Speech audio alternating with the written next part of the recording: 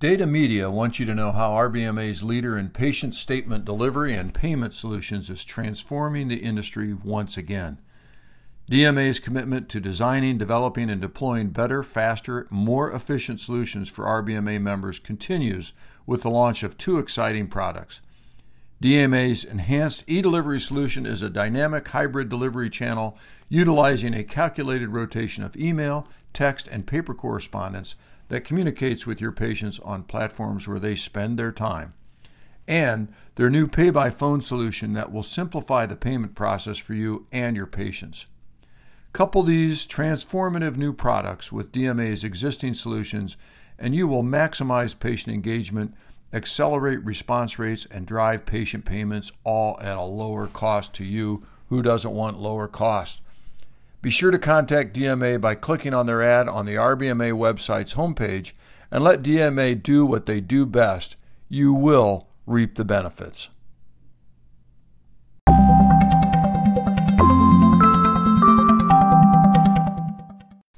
Hey RBMA members, Bob Still here. Welcome to another episode of A Word with Bob. We are, like everyone, fast and furious this summer. Here at RBMA, our staff has been working diligently to offer the kinds of services that the radiology industry needs, and I might add we are really proud of ourselves.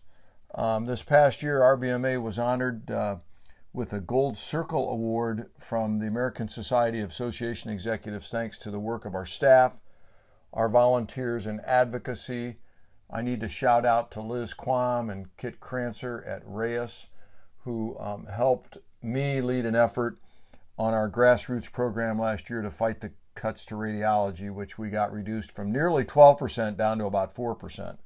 So just a little bit of time here to pat ourselves on the back. Jessica Struve, our Deputy Executive Director, who's very involved with the American Society of Association Executives, submitted this program for a Gold Circle Award. And we were chosen out of over 300 submissions as the leading advocacy program in associations in the country for 2020. So we're really proud of that. That was presented at the ASAE marketing conference in late June, and I haven't talked to you since then. So listen, a couple things I need for you to do as soon as you're finished listening with A Word with Bob. Number one, I want you to go register for our RBMA Foundation for Education and Foundation for Education and Research Founders Day. Founders Day is the day that RBMA was founded 53 years ago in Chicago, Illinois, and we celebrate that each year. We started last year with our Founders Day as a way to provide a day of free education to our members, and all we ask is that you think about the foundation and repay us with a donation. Our foundation has raised over $100,000 in the past year, and we're real proud of that as we begin to offer scholarships as we've done in the past, and look at various research and educational programs within radiology that will benefit the entire industry. So go to rbma.org. You can register for Founders Day. We'll have a wonderful lineup of different speakers throughout the day. Our keynote speaker is our good friend Dr. Richard Duzak from the Neiman Health Policy Institute. He's a professor at Emory School of Medicine and vice chair for health policy and practice in the Department of Radiology at Emory University School of Medicine. And Rich is going to be speaking on the topic of generalists versus subspecialists. How swings the radiology workforce pendulum? And as one who worked managing a group for 22 plus years, that was a constant debate. You know, do we need to get more subspecialized? Do we need to be more generalist? We'll talk about it next month at the shareholders meeting, and we'll talk about it next month at the next shareholders meeting, and we'll talk about it for 22 years. So Rich has some very, very interesting research. It's very timely. Every RBMA member I talk to out in radiology land is recruiting. And we all know the pressures of that under COVID. We all know the pressures of not having enough physicians and radiologists to interpret those images. So I would encourage all of you to register for Founders Day. You can get the recordings if you can't be there, right, and listen to them live. But Dr. Duzak will be is a good friend of RBMA. He's a member. He'll present a very, very good session to keynote today. And also, we'll have another Word with Bob live. We're planning a really special program for that day, and I know you'll enjoy that. And probably afterwards, you'll want to turn right around and donate $50 or $100 to the foundation so we can continue our work. Number 2, that was just the first thing. I feel like President Biden. 1, 2, he's always counting. Number 2, if you haven't, you're going to need to go on the RBMA website, rbma.org, and register for Paradigm in Las Vegas in October. We will be live. We are committed to that. We are working with the MGM Grand, our hotel, and others to provide a very, very safe and healthy environment for our members. We know with this Delta variant that we need to take precautions indoors right now. Everyone's masked up in Las Vegas indoors, but we're planning some outdoor events. It'll be a very, very nice time of the year in Las Vegas. We have a great program planned. Jen Slaw, who will be one of our speakers and does juggling as a management tool and learning from juggling. She was on Word with Bob Live last month. I think you're going to have a lot of fun. And by the way, first time we'll see each other. So let's do that. We've had a very, very good to date registration. In fact, we're a little bit ahead of where we were last year before we got canceled. So let's if you haven't done it, let's get right over to your keyboard there, type in rbma.org and click on it, register, get that MasterCard or Visa out and pay your registration fees. I promise that you're going to have a great time. You're going to have a great time networking. I promise a great learning event. Patricia Hayden, our Director of Education, and our program committees have done a wonderful job preparing for this. And also, by the way, for those of you that can't make it to Vegas, we have a hybrid virtual option. So we have a few dozen people registered for that already. That's a lower cost. That's only $395, but you'll have access to all of the most all of the sessions on a recorded basis and a couple of them live. So, but you won't have access if you're virtually to our wonderful exhibit hall, which again will be full of exhibitors who have supported RBMA during the last year, during COVID when we went virtual. They're very excited about seeing everyone. There's a lot of new products out there that they've developed in the last year. So, hey, it's time to get your credit card out. It's time to register. Let's get flights. Let's do it and have a great time. I can assure you that it will be a healthy and safe meeting. Number 3, if you haven't been vaccinated, come on, let's do it. It's time. The vaccination's safe. I mean, look at me. I was vaccinated back in February, our second shot. I'm probably going to have a booster before I go to Paradigm. It's been, for me, it's been 6 months. But let's do it for everybody. It's all about the team. And I know some people are worried about it. But, you know, I had my neighbor say, well, I don't like putting chemicals in my body. And I explained to him, hey, there's more chemicals in a Big Mac than there is in this vaccine. I'm reading the book, The Code Breaker, right now about this woman who helped develop all the science around this vaccine, mRNA, Dr. Doudna, D-O-U-D-N-A. It's a great book by Walter Isaacson. I would highly recommend it. So number 3 is get that vaccine if you haven't. We want to go live in Vegas, and we're going to. We want to come home and not have the sniffles. And you know, treat yourself to a vaccine, treat yourself to a Paradigm registration and a Founders Day registration. Go out and buy a new mask, something snazzy, and let's get out there. So on with our interview today. I had a wonderful interview with my friend and longtime RBMA member, Bud Day. Bud is the Vice President of Business Development for Collaborative Imaging, an organization that was formed to put together a consortium of radiology groups to help maintain independence in radiology. Bud has 40 years in radiology. I've known Bud probably for 10 of those years, maybe a little more. And as he describes it, he's had a great ride in a very challenging subspecialty. When you do these interviews with folks, you find out things about them that otherwise you wouldn't know. So, for instance, Bud has a degree from Hiram College in Ohio back in the mid-'60s, and Vanderbilt University, a degree in divinity. Bud was a minister and had a church, was a pastor. And, one thing leads to another. When you're pastor of a church, you meet people. And in a small town in Ohio, you happen to meet the hospital president. And how interesting for someone that was a minister and had that calling to then turn to the calling of healthcare.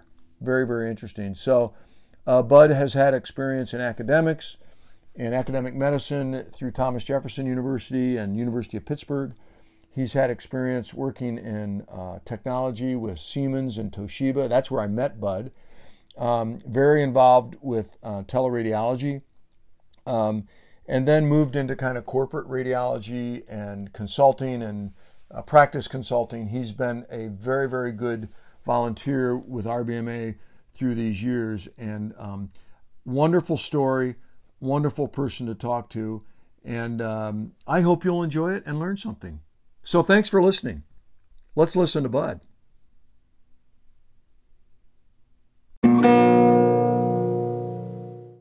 So welcome, Bud Day, to our podcast. How are you today? Thank you, Bob. I'm doing fine. It's a Friday afternoon on Cape Cod. I know. What's that like? I mean, now I have to ask you, do you live near the Kennedy compound, or are you close? We're about 25 minutes. That's on the water in Hyannis, and we're at the elbow of the Cape. Oh, so okay. We're a little further out from that. The elbow's the location where Chatham is very much the elbow. We're the next town in from that, but we're on the Sound, Nantucket Sound, much like the Kennedy compound, just further down. Oh, wow. That must be just fantastic in the summer. And now kind of as we come out of COVID, it's getting crowded again.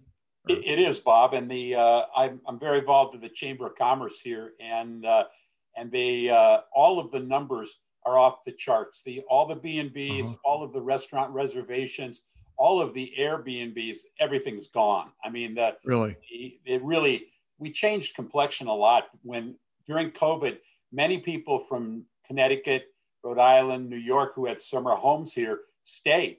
They just didn't leave, and it had some real interesting impact on schools that were hybrid, because all of a sudden they had children population that was jumping through the roof they never planned on. And it caused chaos in the per pupil to teacher ratio. So there was a lot of adjustments had to be made. But the housing industry, interesting point. I won't belabor this. I'm getting too much on Cape Cod. But no, that's good. At this point in 2020, there were 3,000 houses available on Cape Cod. Today, there are 271.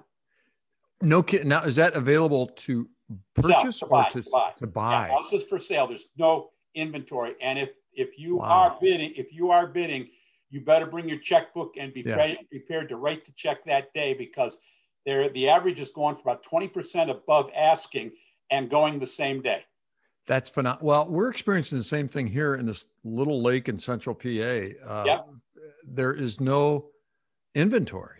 And the realtors kind of that work here are kind of trying to create inventory. You know, they're looking for homes to maybe they'd buy and flip them. And it's just, you know, there's no inventory. And when and same thing, home goes on sale, people show up with cash and are paying over the price, to be on the lake. That's the market. That's the market. Yeah. We'll have to, you and I are old enough to have lived through some interesting markets. Exactly. I kid my wife, should we put the house up for sale? And she said, what, and buy a double wide? Well, why not? We do the same kidding. I reminded some of our children the other day, we have 4, that when we bought our first home in 1980 or 81, it was a special state of Delaware mortgage at 14.5%. First time home buyer. So unbelievable. So, you know, times change, right? And they get better and they get worse, and it's just interesting times. Absolutely. Yeah. So we have these little conversations so we can learn about our lives and how they kind of tripped into radiology. And so so did you grew up in New England? No, Bob, I grew up in Ohio. I'm a Buckeye through and through. Oh, are you really? Okay. Oh, yeah. I was born in Cleveland and lived the majority of my school age life in Toledo, Ohio, and then went to Hiram College, which is right outside of Cleveland, one of those small, great Ohio colleges. Its notoriety when we were there was a summer camp for the Cleveland Browns. So that was its claim to fame. So that's really interesting. You grew up in Toledo, because I grew up in Fort Wayne. Yeah. Both cities on the Maumee River. Yep.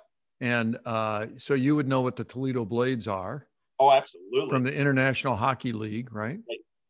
And my father's business was wholesale flowers, and the corporate offices were Fort Wayne. So I knew it very well. Yeah. I always heard growing up that all salesmen like to go to Fort Wayne because there were good restaurants there. I'll tell you, with Toledo, I went back some 10, 12 years ago, I guess. And I truly believe that when MASH went off and Jamie Farr left, Toledo rolled up. That was it.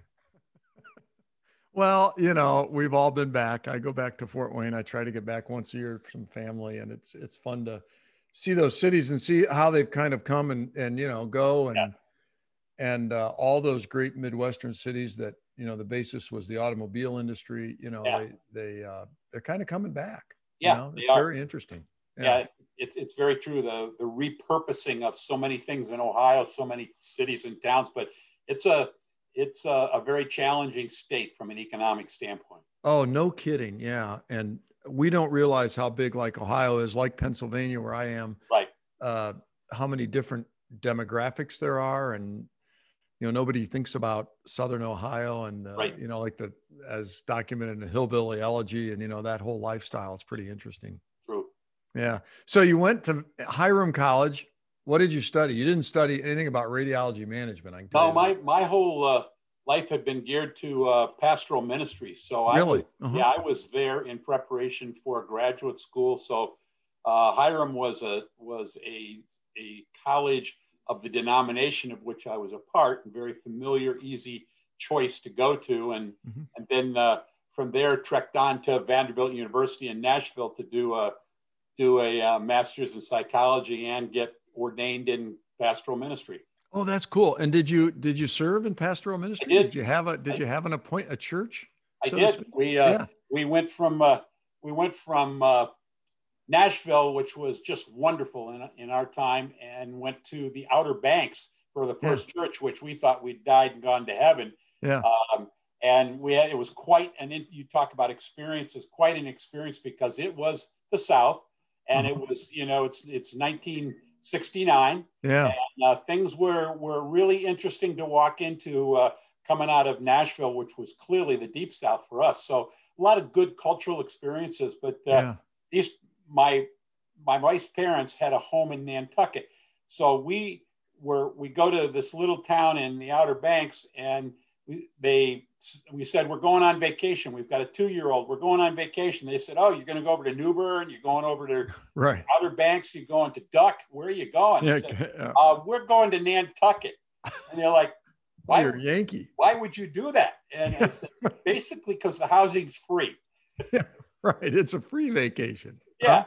So that's how life started out from there, Bob. It was then called to a church in Ohio that many of my fraternity brother and sorority sisters' parents were very influential in, and I had known them, and of course, in the college days, and so went there, and that was the last church. I served 6 years there, and realized that was not where I wanted to spend the whole rest of my life. And my racquetball partner was the president of the local hospital, and after a lot of beers and soul searching, he said, if you want to learn hospital administration, come spend a year with me and I'll let you run all the departments you need to understand. Oh, and wow. That's what I made 1 year, 2 years. And he literally was an OJT, learn how to be a hospital administrator. And that was my introduction to radiology. I ran those clinical departments. So what denomination was it? It was Christian Church Disciples of Christ, which is very strong in the Midwest and far west. Yes. Yeah. It split in the 30s, and the United Church of Christ, which everybody knows, and the Congregational Church, those all went three different ways and kind of took their own geographies and kept going. Right. That's interesting. My paper route was actually across the street from the Fort Wayne Bible College. Okay. And we used to play baseball on their baseball diamond every day. And and at the time they built a new library right there. Oh, and they had nice. the coldest drinking fountain in the state of Indiana. And we'd sneak in there and those are important. What's that? Those are important things to find. Oh yeah, really important. And then one day we discovered they had like a malt shop on campus, and we go in there and act like Bible students. You just picked up an interesting topic. When I went to Nashville and I was working in a business there, the water fountain's called a bubbler. Oh yeah, right. It was like they said the bubbler's around the corner. I said, what's a bubbler? So that must have been tough for you in the 60s. I mean, the late 60s in the South, and you're coming from the North. They probably thought you were a civil rights worker. And I mean, that would have been tough, huh? Yeah, it was. And my two really interesting pushes were not only the civil rights play, but also Vietnam at that point. I'd already lost a couple fraternity brothers in Vietnam. Wow. Yeah. So started the first conscientious objection center in the South in Nashville. And, no kidding. And that, so, I'm like that Far Side. Remember the bummer of a birthmark, Hal? With right. Bummer of a birthmark. I had one on the back and the front. Wow, no kidding. Yeah. Are you a conscientious objector yourself? I did not serve. You did not. Yeah.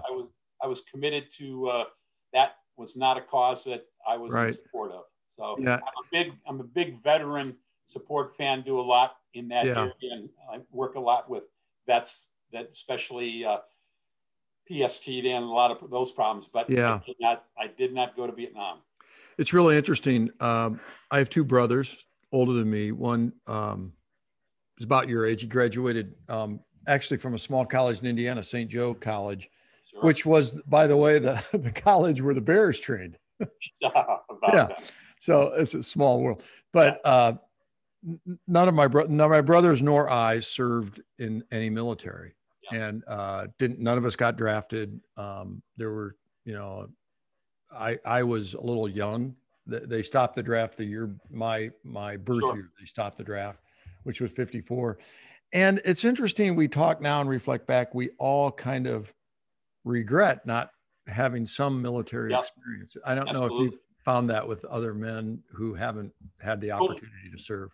Totally agree, Bob. And and when I did my clinical pastoral work at the VA hospital in Nashville for a year, and that was all returnees, many with Agent Orange issues. So I got to know just some unbelievably wonderful people who had seen it all, and they were our age at that time. They had served and they were returning, and I'm in school and they're coming back from a world life-changing experience. Yeah. So, firsthand appreciation for the military. No kidding. And today, I mean, like you, I volunteer. I volunteer every year with the Wreaths Across America project. Great At project. the Fort Indian Town Gap National Cemetery. It's a lot of fun. I manage the parking. Nice. Everything works. Everything works. Yeah, you got to do it. So I want to add, do you still do some ministry? I mean, on a volunteer basis? I do. The fun of it is you're always the resident family, extended family, marry us kind of. Oh, yeah, right. And get called for funerals, of course, at the other end of the life spectrum. But I found, Bob, that my best creative and contribution is in a lay capacity, always active in a church wherever we've lived, and that's been all over the country with radiology. But as soon as they figure out you were ordained, you're pretty much ticketed to something. Go on. Never mention the word sermon to a retired pastor, right? Exactly.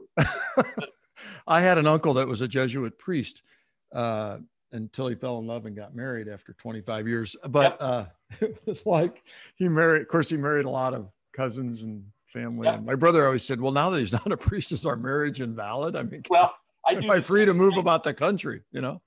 I do the same thing every anniversary with 4 great first cousins and say, you know, I'm still trying to get my degree from California finished up.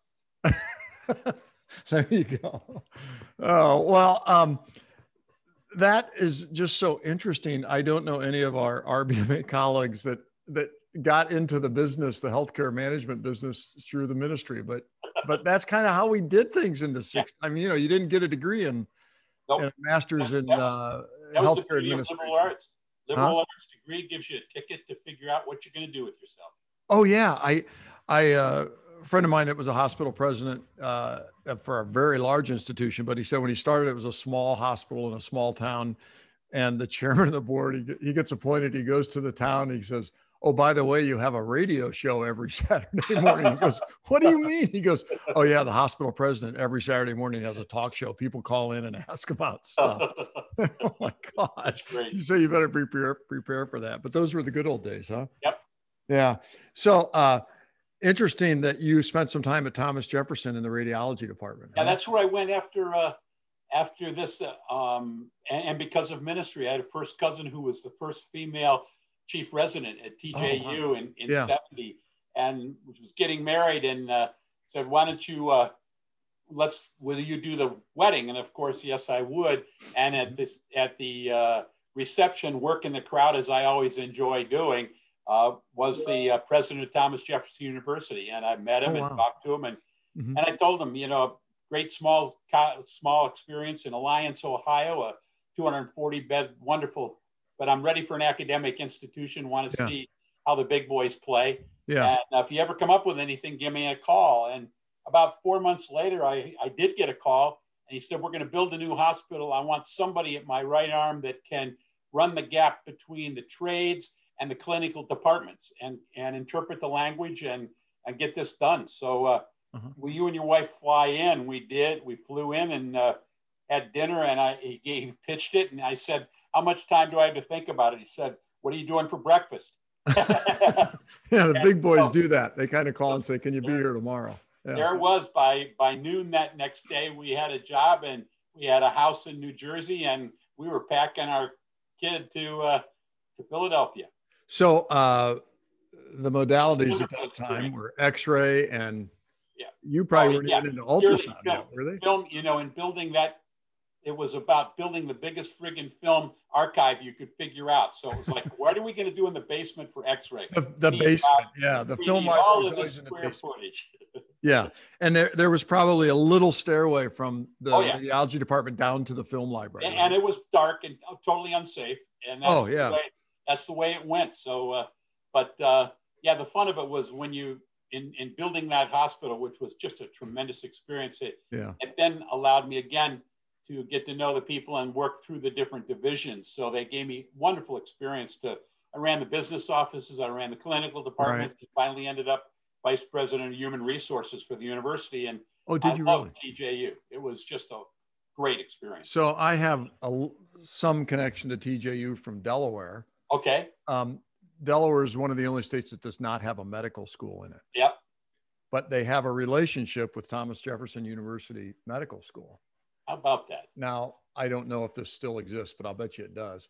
I'll bet it does. Every year, the Delaware legislature allocates $1 million under a program called, I think it's DMAC, or Delaware Medical Education, something, blah, blah, blah. And that buys 20 spots for Delaware residents at the Thomas Jefferson Medical School. Yep. You bet that's still the place. I was in the state Senate in Delaware, then I was out. Then I went to work as the director of government relations, the first director of government relations for the Medical Center of Delaware, which is now Christiana. That's great. Cares. And so I get like this appointed because of that. I kind of control the $1 million. All right. And there was and so the governor at the time, who I knew very well and was a friend of mine, they were like looking for ways to cut the $1 million. Of course. Right. They needed 250 grand or a couple. Can you get? And I'm like, wait a minute. Well, you find out that the $1 million is like a slush fund for the dean of the medical school. He counts on it every year, you know? Yeah, right. It was just very interesting. It was actually a very good program because if you were a student at the University of Delaware interested in going to medical school, it was a real pathway. Oh, yeah. And you know, it kind of shortened the whole process maybe by a year or two because you could be guaranteed entry. And it was really cool. Very beneficial program. A really good model. With your experience then in college and my experience, we knew that perfect cliche, follow the money and you'll find out what's going on. That's right. And you start peeling the onion of a state budget and it's amazing what's in there, especially for higher education. Yeah. A lot of little things in there, huh? Yeah. Yeah. So you kind of cut your teeth in the world when radiology technology was just expanding rapidly. Oh, it was early explosion. That was just the beginning of the CT and MRI and cross-sectional imaging. You know, at that point, it was all about DICOM connectivity. Plug and play was you were investing in equipment. Who can relate to who else? So are you going to do Siemens and GE, or you can do Philips, or what are you going to do? And of course, the beauty of those times was every one of those vendors kept back something. They were not honest with the DICOM plug and play. So it was never that easy. Right. Yeah. It was interesting. My wife and I lived in Lansing, Michigan in 79, 80. And Barb was pregnant with our oldest at the time. And she was a nurse, maternal child health at the clinical center at Michigan State University. Okay. And she calls me one day. She goes, hey, they have a salesman here with this kind of new machine called an ultrasound, and they want to use me as a guinea pig. You want to come over and see the ultrasound? So she was like the first ultrasound. Ultrasound. I think it was a GE or something. Yeah, and sure it was. We got to see Michael, who's 40 now, you know, and now, you know, how routine are ultrasounds in a pregnancy, you know? It's so yeah, the technology, Bob, I don't think that, you know, this could be argued probably by some surgeons, but I don't think there is a subspecialty as dynamic in my career as radiology has been. Yeah. I mean, it just is, not only was the equipment, but the practices and the commitment to healthcare. I mean, that's what I loved about radiology is, you know, they've always trained the brightest and the best so working at TJU and then from working at University of Pittsburgh, you just got exposed to people who were committed to that field. And gosh, it was just enlightening to see the excitement and the challenge as the technology was changing so rapidly. Oh my gosh. Yeah. The image of a surgeon walking down the hall with a stack of films to the consult room, you know, and a radiologist and a surgeon standing there kind of looking through everything and throwing them up on the old light box. Yeah. And I've said for a long time, I said, boy, don't we miss those opportunities to have that conversation? Right. Which I don't believe with PACS and digitization and be able to throw images all around the system, you kind of lose that personal sense. I haven't seen anybody duplicate it. Yeah, I think you're right, but I'll tell you a lot of the technology, reading station technology, has automated the ability to have that linkage between the referring and the radiologist, not only in annotation but also in communication. So it used to be that, you know, in those days we're talking about, you'd get a tech, go find Dr. Stills and have him call me. Then it was a pager, and then because there were no cell phones, and then it was find his office receptionist and find out where he is. Now, you know, it's very automated, but it's important. It's still there as a communication, but not to the degree we were used to, and it's certainly not face to face. Oh yeah, certainly not face to face. I think, of course, it was a whole different world 30 years ago. You know, all the docs belonged to the same country club, and you know that was Lancaster, Pennsylvania. That's where they did their best communication kind of a thing, and that's gone too. You know, there's a lot of reasons it's gone. Yeah, it's very interesting. You were very involved in the early construction or development of outpatient imaging too, right? At Pittsburgh. Right. Yeah. Yeah. I got from TJO, I got that midlife crisis to get involved in outpatient opportunities. So right. Decided mammography was something that needed to get away from the radiology department. Mm-hmm. Even though you planned a great department, you saw how bad it was with a woman waiting for her mammography sitting next to the person in a gown waiting for some other test. And right. So, probably a barium enema back in the day, right? Exactly. I mean, that was the basic study. So we built the first freestanding mammography centers around the country, and that in those days it was done with OB-GYNs who wanted to have their patients have better experiences, so they were willing to put up the promissory notes to build these very nicely outfitted, great practice clinician situations where you made sure you had a surgeon on site, so the whole experience was done the same day. You had ultrasound, you had mammography. That was, now we have Tomo, we have such great. In those days, it was not that classy experience for the woman, that's for sure. Oh, no, the big deal was they had a sub-waiting room, right? Yeah, exactly. Get you out of the big room. It's like, we have a sub-waiting room and you can lock your clothes in the locker. I was like, right. And that was such a big deal. Huh? And a TV of choice. Yeah, right. Get your station. Well, that was my entree into radiology. The physician practice at Lancaster General, the radiology practice had built as a partnership with Lancaster General an outpatient imaging center. Okay. And about a year after they opened it, or a year and a half or whatever, Lancaster General announced they were going to build a big outpatient campus right across the street. And they went to the docs and said, "You'll close this place down, right?" And they're like, "Oh, wait a minute, not so fast." Right.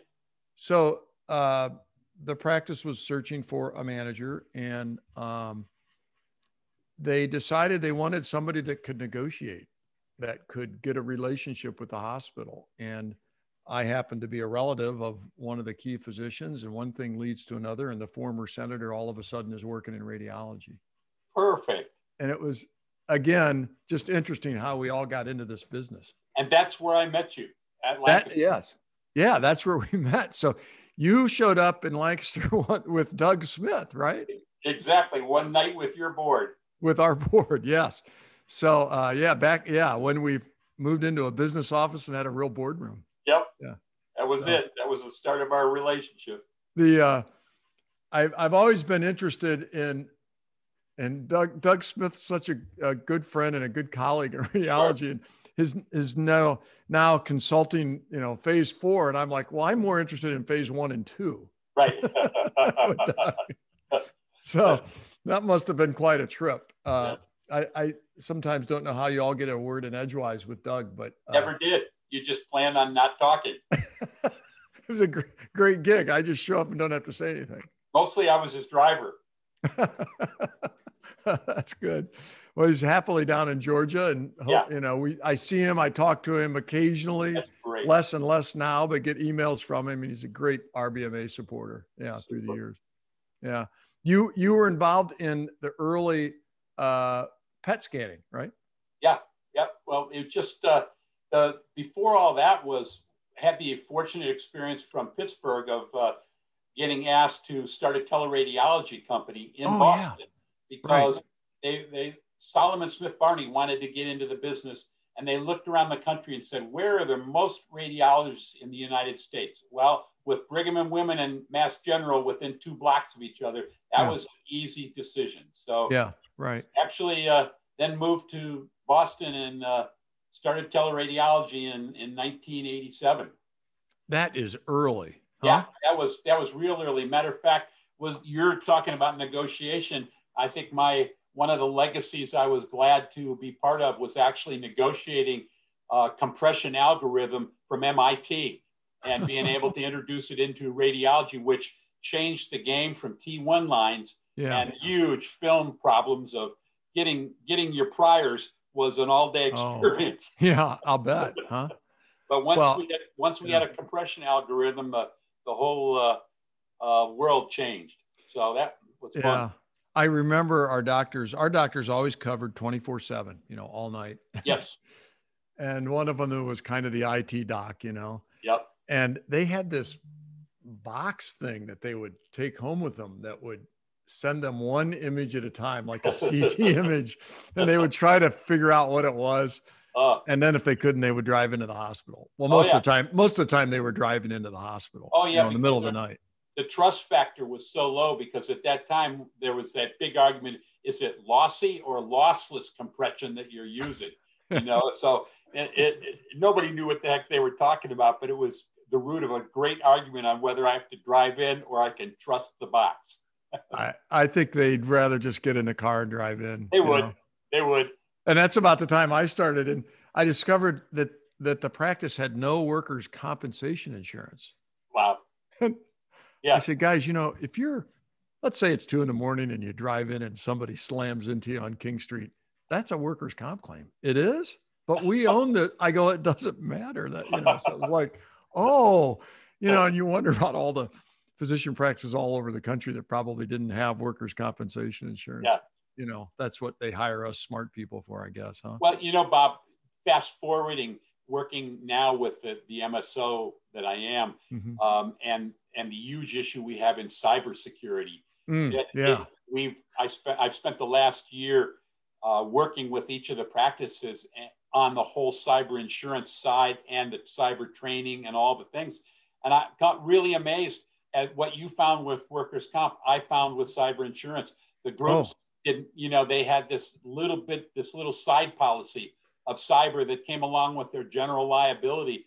But as soon as they looked at it and recognized it had a cap of $100,000 and that they were liable for all the subrogation that would go on, you know, it felt like those days, Bob, of workers' comp and the light going off and saying, do you realize the potential gap you're looking at here when we had a $21 billion loss year in 2020 in cybersecurity? Yeah, and people don't realize that the more you hear about all these attacks and stuff, and I mean, geez, I mean, medical practices, it'll just Scripps did. And I just heard this morning, University of Florida, one of their hospitals had it, and it's real, isn't it? Yeah. It's real. It is real, and it's and it ties into what we're talking about, because as 2020 hit, we provided the platform to take everybody home, get out of the reading room, go home. Now you have to have connectivity with all 30 sites where you read, and everything working fine. But the reality is the availability of vulnerability is incredible in today's teleradiology world. I mean, it's just so many, we find so many systems that were not exclusive to just the radiologists. They also had their kids, on the system doing gaming and things like that. That's all you need is as a backdoor placement to completely compromise an entire healthcare system. We, at Lancaster Radiology, we had in our billing office 3 women that worked from home. They were coders, Yeah, absolutely. This was an effort for Bob to women that had kids at home. It was early kind of, good human HR practice. Good and so, it was kind of pre-HIPAA days, so weren't too concerned about that. We trusted them, they trusted us, and everything worked well. And then one day, one of the women had an accident going home and flipped her car. Truck ran her off the road. Wasn't injured, but had all these radiology reports, Flying. Moving materials. And you start, maybe we better kind of start thinking about this, and then you start kind of looking at their workspaces at home, and one's got it all secure, but another one, like you said, the kid's kind of playing games on the computer, and then another one's got maybe sitting in the living room working, and people are coming and going, and you just start thinking about the sleepless night of, what if somebody snoops around and gets information, and it just kind of ends, huh? Isn't that fast forward then to just make it electronic? Everything you just said is exactly the same. It's just not paper. It's now much better because it's tens of thousands of records where you couldn't have that in the space you were talking about. Oh, no. It was really hundreds of records, not thousands. But all you have to do is just link in once and then I shuddered. I've thought a lot the last few months about, how much would a practice pay to a cybersecurity, a break-in, I know. I mean, that's scary. And is there any insurance that covers that, Bud? Yeah, there is. There's some great policies, but just to throw a threshold at you, the average threshold is $5 million. No kidding. Is where you want to be, because that's the average claim issue. Yeah. Wow. Yeah. Yeah. That's a number that will get people's attention. Yeah. Yeah. So I have to ask you about FICOR. Yes. You worked a little bit for FICOR. I'm trying to think of the guy's name, the guy that ran FICOR, I can't think the of owner of FICOR. Yeah. Oh, yeah. I'd have to dredge that back up in my brain. But the fun for me was I worked for a guy who grew up in New Orleans, and his name was Hearst B. Hatch III. All right. And his real name, to those of us that knew him, was Pepper. And Pepper? And the president of FICOR challenged him to put a cadre of gray-haired specialists together that could be the SWAT team that could go to any one of the 51 multi-specialty clinics that were owned and solve the problems. Wow. And so that's what he did. And so you're really in the early 90s, and right. And he created this incredible workspace. It's pre-computer, and you've got whiteboards. So everybody had these mobile whiteboards. You could take an 8x10 mobile whiteboard and walk over to your partner's cubicle, hang it up on this little track. Let me draw this out for you, right? And then out of that, we started saying, what if you could record what was on a whiteboard? And there came some technology that GE said, well, we can figure that one out. We'll just record what you wrote, and you don't have to keep writing it everywhere. So, right. But FICOR was fascinating, Bob. It really was. Because then I got to see radiology all over the country in all 51 clinics. Yeah. Well, it was the early days, it's gotten so sophisticated now with private equity, but it was kind of the early days of consolidation. Yes. So, very early. And once, they had 50-year contracts, and and the contribution monthly was above the line contribution. And once there was a young lawyer in Dallas working for Scott and White as a trainee, figured out how to unbundle a 50-year contract. He made his career because he wandered all around the country and unwound 51 of them in about 2 months. Well, our practice attorney said, hey, I make money if you sell, and I make money when we unwind it. So either way, I'm making money, right? Yeah. Well, there's a shocker. The lawyers are fine. Yeah, right. So I attended an American Hospital Association marketing meeting back when I was working for Christiana. Right. And found myself at a dinner. You know how you get invited to a dinner, right? And you go, and there's 10 people there. And the guy that was the CEO of FICOR, and it's going to drive me, I should have looked up his name, but he was at the dinner. Okay. And I think he had just come out of working for the Clinton administration, maybe. Yep. This guy, you talk about a guy that could talk a dog off a meat wagon. I mean, did he have a line? And I mean, I walked away from that thinking, geez, I wonder about this organization. What's their real motivation here besides making a whole bunch of money? Absolutely. And that was the problem, because the give back didn't happen for so long that when they finally built this team and started to give back, it was too little too late. And so the value add had been diminished by that point. Yeah. So let's take a breather, Bud.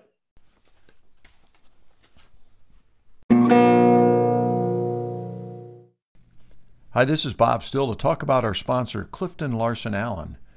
CLA brings local market knowledge backed by a company with over 7,400 professionals in more than 120 U.S. cities. With CLA, you'll have unprecedented access to a vast network of resources who help you navigate the entire life cycle of your business, from wealth advisory to outsourcing, technology to audit, tax, and consulting, from startup to succession. This is an unwavering commitment to radiology practices with worldwide resources, an exciting new chapter in our future and yours. The CLA promise is to know you and help you. Get to know us at claconnect.com. That's CLA Connect, one word,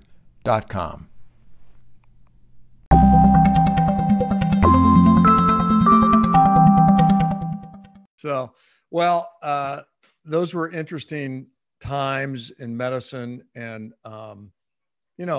different models. And what I've heard people say, fast forwarding to today with the continued consolidation in the private equity interest, Right. is that a lot of investment people who want to invest in healthcare learned an awful lot back in those days, and they won't make the so-called same mistakes.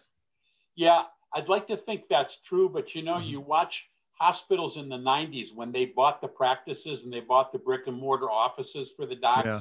and the docs went away for 2 years, got their handicaps low enough that they could get past their non-compete window, Yeah. come right back, and all the patients left the hospital presence and went right back to the docs. And here we are in the 20s, not a lot of difference between that kind of situation. So I'm not sure how great the learning was, but clearly there was a lot of structural learning about private equity and the way to work in, because of those early FICOR and those opportunities that were there. Yeah. Do you see, you've been involved in a couple different models now with collaborative, and, Right. and you were involved with our friend Tom Scovey with strategic, you were involved first with strategic. Right. That was the start. Yeah. That was, Yeah. Started that. That was when way back in the career, after in the teleradiology days, I decided that company, Solomon Smith Barney, thought making the black box was where the money was going to be. And it was actually the doc side that I enjoyed. Yeah. So I got 5 academic universities to commit. That was UCSF and Penn and Wake Forest and MGH and Brigham and Women, to commit their staff to read in the off hours for a private company. And each of the chairmen became a board member. And that was herding cats to have 5 academic chairs running no kidding. On a company. But it was an easy sale to the commercial vendors. Say, do you want Bill Bradley reading the knees for all of your patients at the same cost, or whatever your local radiologist is? So, but this is not much different today when we look at the ability to start strategic radiology with 20 of the top 25 groups in the country, all around the table with the practice manager and the president, trying to agree on language for a document and a commitment to go forward. It felt very much like the early days of the board with the academic chairs. But to their commitment, to their credit, they're still going. They've done some great things, and Randy runs a great operation, and Van has done a wonderful job. He's just so personally committed. Yeah, so personally committed, and that's what it takes. That's the passion that brings other people to the table. It's different than the model that is simply a venture capital group putting up money. That's not the same passion as the actual radiologist who spent a career doing the right thing, who says, this is the way we should go. Yeah, it's very interesting. It's interesting to me, having lived through what I always call 20 glorious years, where, you could kind of bill anything and collect anything. Yeah. And managing at the time a large group of physicians, that it's just interesting to me how our colleagues have been able to build even larger groups. That's the thing I find fascinating. I don't know how to do it. I mean, the chairman that I worked with very closely for years, we used to say the right number is 15 doctors. Yeah. Once you get beyond 15, it gets complicated. But Bob, that's the heartbeat still today. If we look at the continuum of practices, so many of the big ones have been picked off, and in the different models, multiple models, but the large amount that are still independent are right there at that 15, 18, 20 mark. Yeah, I know. And they, for whatever reason, they're very comfortable. Do you think it has something to do with geography and the size of community? I mean, I've often wondered about that. Well, I think that also, to what you just said, makes sense.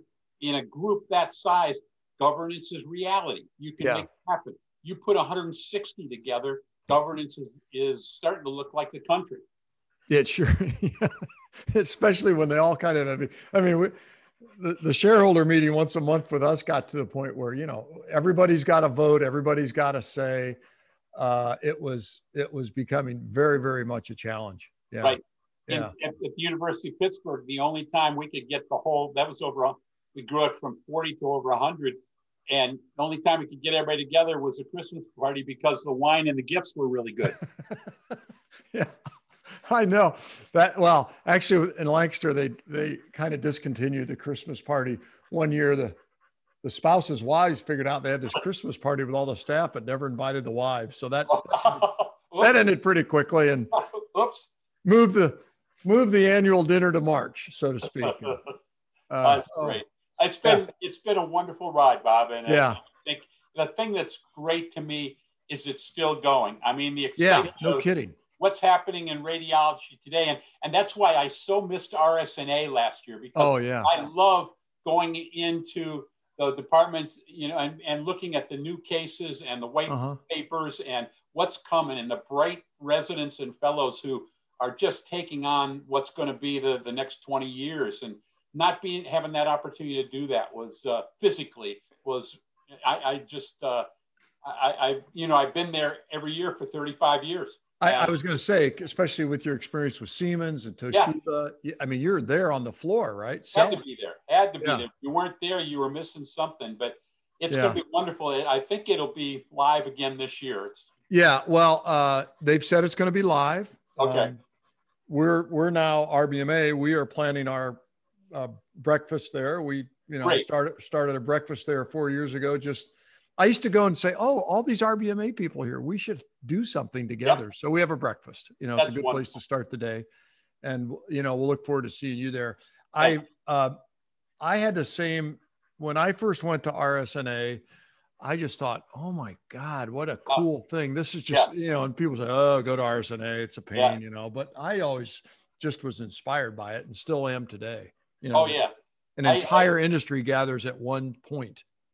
Yeah, and it's just staggering to me when I ran PET imaging for Siemens at what the amount of money committed to that week to the entertainment of the population of prospects was a number that was beyond comprehension.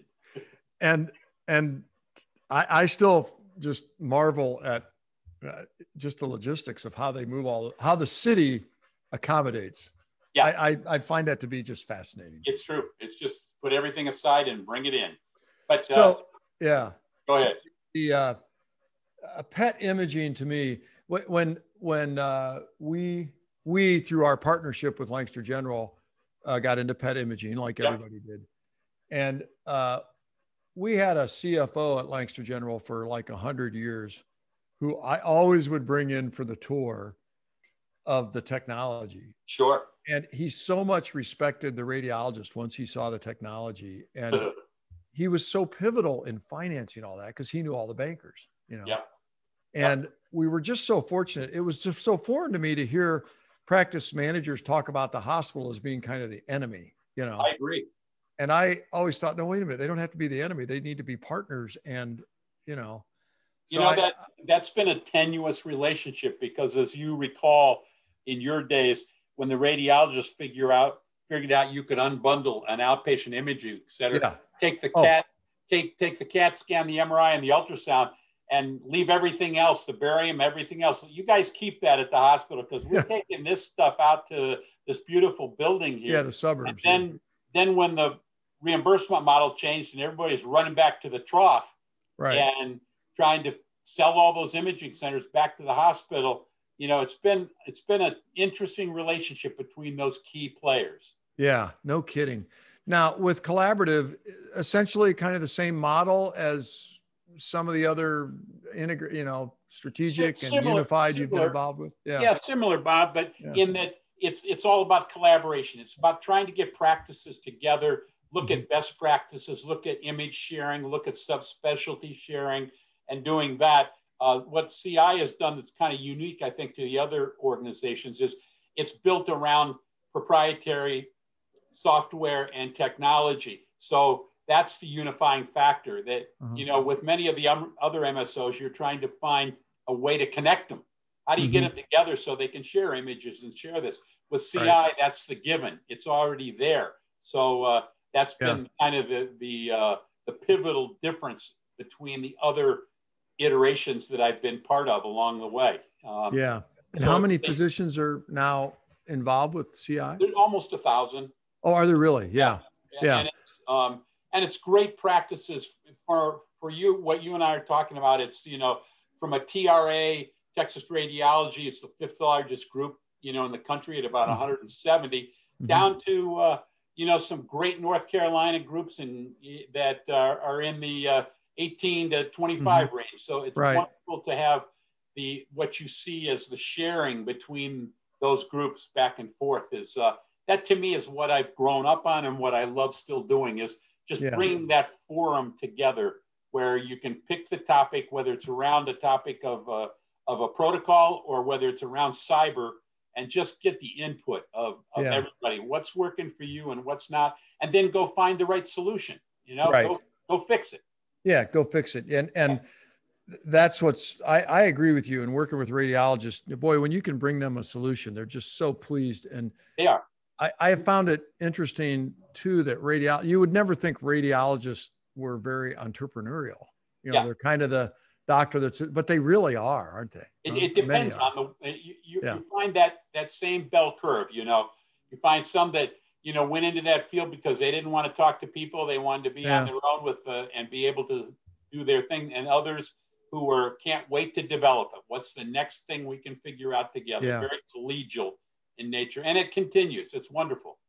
Do you think the next 10 or 15 or 20 years, what everybody says, well, I don't know about imaging. There's, how many more modalities could it be? But do you think it's all about artificial intelligence and that application? Yeah. I think it's around artificial intelligence in a positive way, being able to have validation events around the use of radiology intelligence, so I think that's important. And I think we're going to find machine learning to be every bit as important, because radiologists are patterned. They do things the same way. They read the same way. They hang their images the same way. And so if you can pattern that, figure that out, and save them having to do that, you're already building a workflow that's going to save a ton of time. You don't have to worry about it. If it comes in, doesn't matter what PACS system it's coming from, if their reading station takes that in the background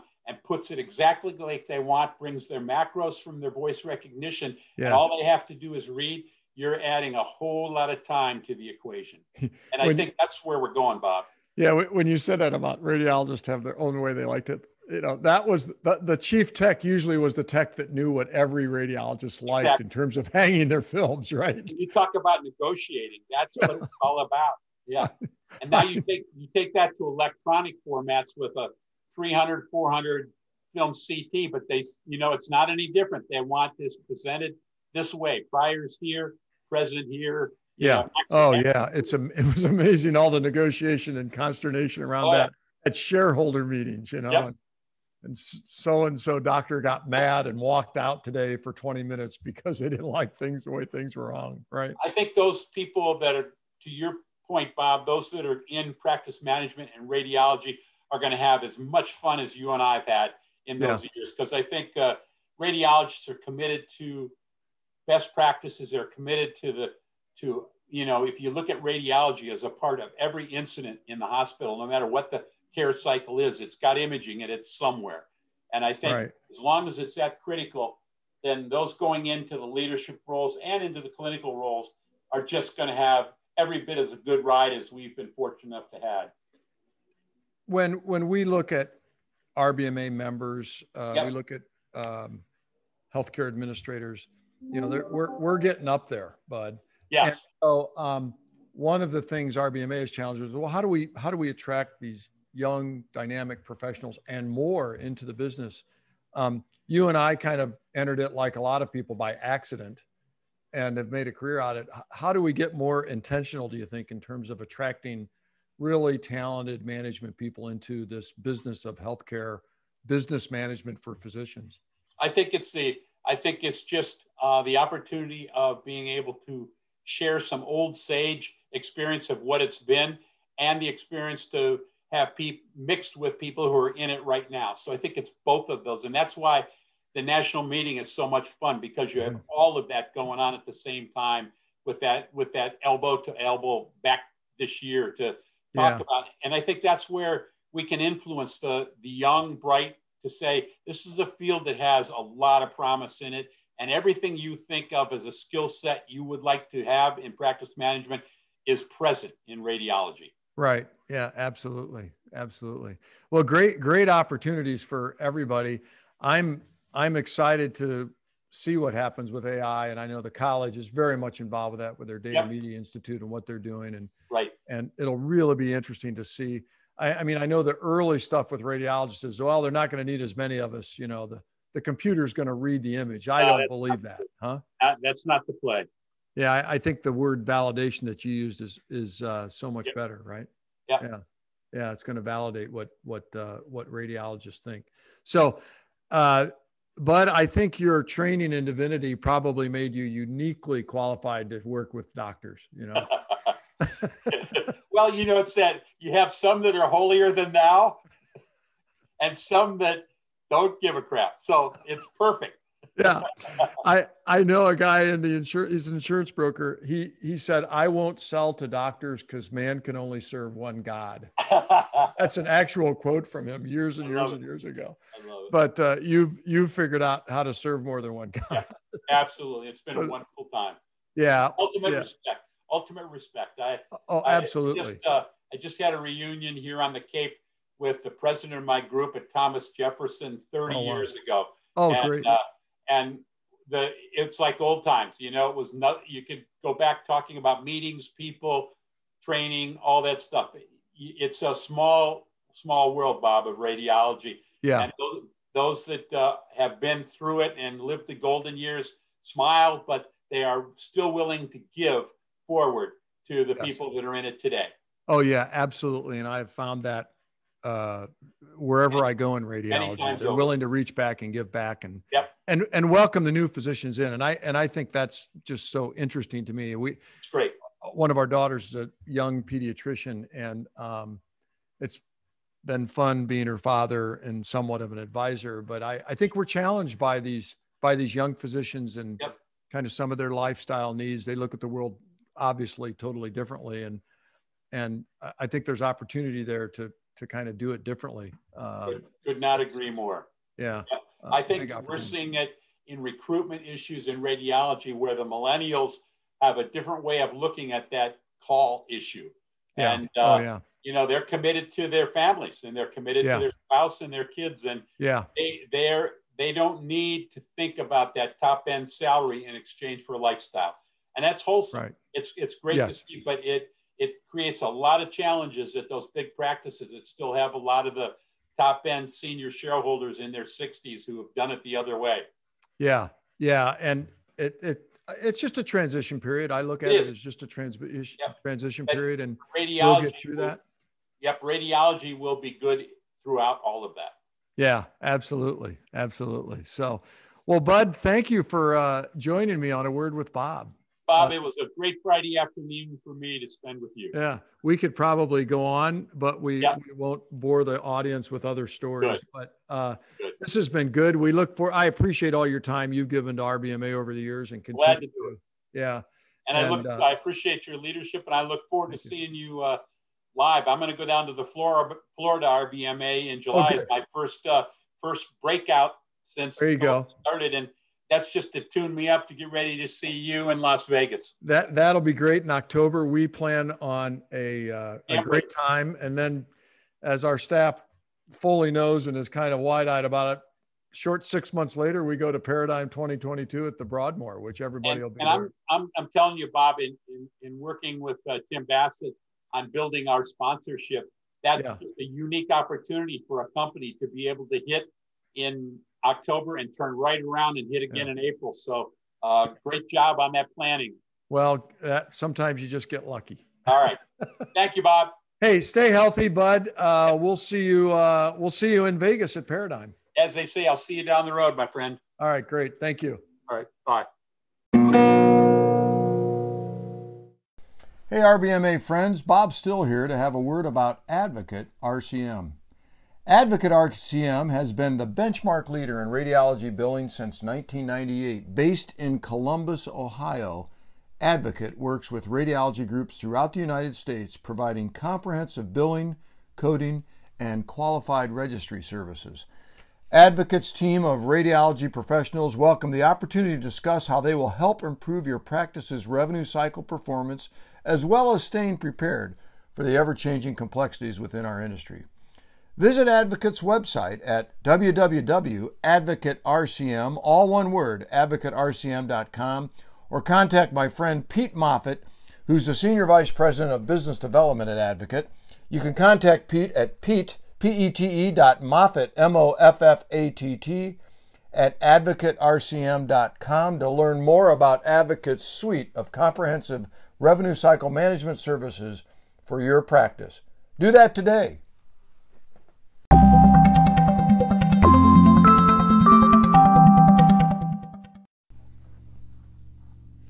Well, there you have it, folks. A wonderful conversation with Bud Day, the Vice President of Business Development with Collaborative Imaging. When you talk with Bud, it's infectious. He's funny, he's smart, he's got just so many interesting things to talk about with his 40-year journey through radiology and leadership. He said, when we were preparing for this, he said, here are some thoughts on how lucky and economically and mentally stimulating it has been to be in radiology all these years, and realize it's even more vibrant today. And that is, to me, very, very inspirational. And I hope some of our RBMA young professionals out there in Word with Bob land are listening, because we can learn a lot from these individuals who've been involved on so many different phases of radiology, from the technology side to managing clinically to then in consulting and developing opportunities for physicians. So I want to thank Bud Day for sitting down virtually with me and having a conversation and inspiring our members. Again, remember those three things at the beginning: register for Foundation Day, register for Paradigm, and get your vaccine. Thanks for joining me with A Word with Bob, and join me with A Word with Bob Live on Founders Day on August the 19th, and I can ensure you a zesty and lively conversation. So we'll see you at the next Word with Bob. Thanks to Rachel McGregor, as usual, for all her wonderful work in producing A Word with Bob. Take care. Have a wonderful day.